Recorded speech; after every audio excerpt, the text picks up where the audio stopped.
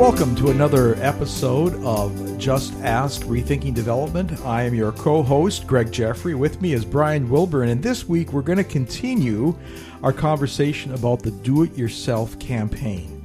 We've had a little time to think about it. We came up with 5 elements that if these 5 things are in place in your organization, you probably don't need a consultant to help you run a capital campaign. So, Brian, what are those 5 things? Let's get started on that. All right, number 1, do you have a database? And not just a database, but a database that has documentation of donors with longevity of giving. Does it track, their donation history? Yeah. Do you have some long-term donors in your database? Right? Yeah. Okay. Yeah. That's the first thing. Do you have that? If you're going to do it yourself, would be helpful. And do you know how to query the database so that you can pull out those donors that have either the best giving or the most loyal giving or the longest period of giving? Yep. So you can help identify who your best donors might be. Okay, that's point Totally. 1. Yep.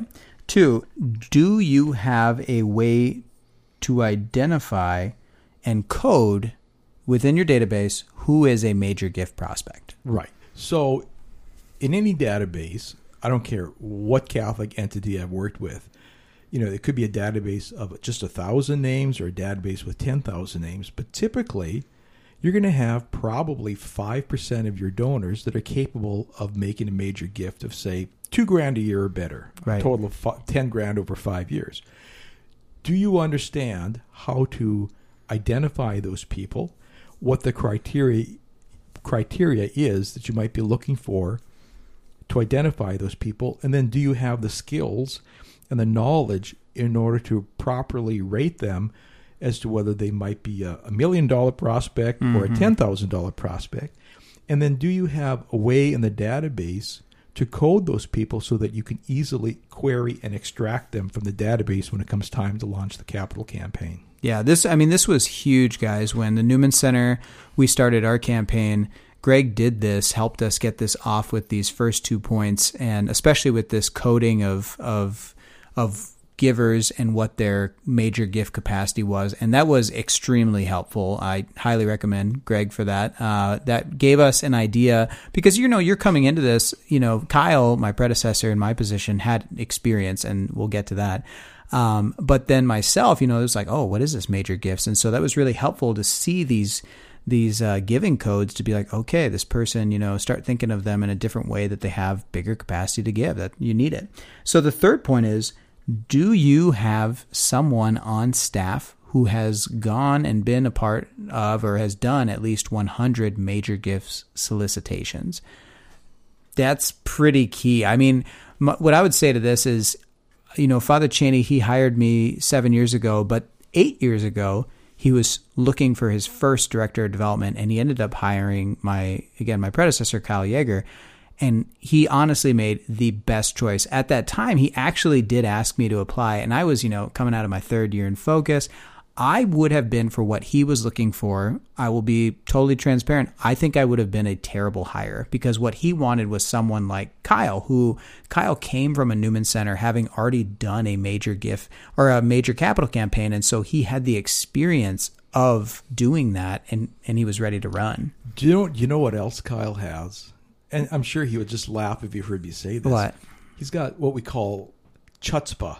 I mean, okay, so here's the thing. When he was still, before he came to NDSU, I remember sitting in New Orleans on a client site, and my cell phone rings, and it's Kyle Yeager. And I don't know him from Adam, but he introduces himself and says, "You got my name from such and such and such and such." Yeah.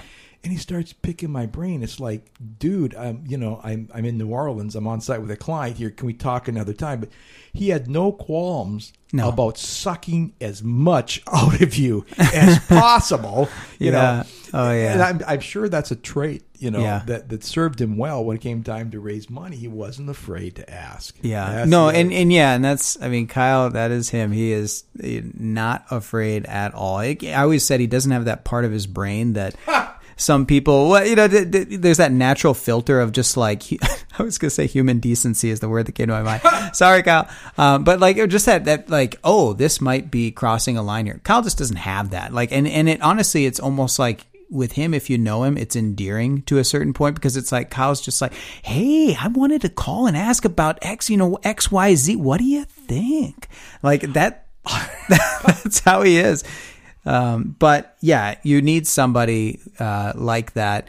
You just need someone who has experience, because if you're going to do it yourself, you need somebody who's actually, like you're saying, Greg, has done it, Well, and this is probably one of the, these are 5 important points. And number 3 is really critical, because when I look at my own experience, when I earned my pedigree as a major gift solicitor, right?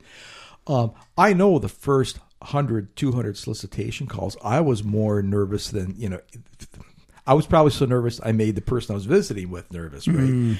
And I just know from experience that after about your first 100 visits, then you begin to settle down. You get into a routine and a certain comfort zone, and you begin to have some sense as to what's appropriate to say and how to invite without being pushy, right? And all these sorts of things. Yeah. Also, it takes about 100 to 200 calls, I would think, before you really find out whether or not that's your cup of tea. Yeah. I mean, if you have somebody just fresh on this and they've never done any type of fundraising, well, that's another red flag. But even if they're just like, I've never done it, I don't even know if I want to ask on that level. Yeah, I mean, I learned a lot from Kyle and what he was doing right away as far as major gifts, and I'm like, kind of like, right. I think I could do this. So if you have somebody that's done 100 major gift solicitation calls, but major gifts of $10,000 or better, right? Yeah. It doesn't have to be a threshold like they've asked for $1 million, $100 million gifts. But they're comfortable going out and visiting Absolutely. people and asking for money. If you've got that, you've got the third criteria you can check off out of the 5. Mm-hmm. So do you have a database with donors with longevity recorded? Do you have a way to identify and code who is a major giver? Do you have someone on staff who has gone on and done at least 100 major gift solicitations? Number 4, does the executive director have a thorough understanding of major gift fundraising? At least do they, and I guess with that, it's like, do they, or are they willing to learn what does it mean to go out and ask for a major gift? Just the basics of it. I'll tell you why this 4th point is so important. I see this quite often in organizations where the executive director will hire a very experienced development person. The development person comes on board, and when they begin to do the things that development directors rightfully should be doing, they either get pushback from the executive director, like, no, I don't think we should be doing that, right? Or what happens is the major gifts officer quickly finds out that people want to talk to the executive director, and the executive director has no understanding as to why that's important.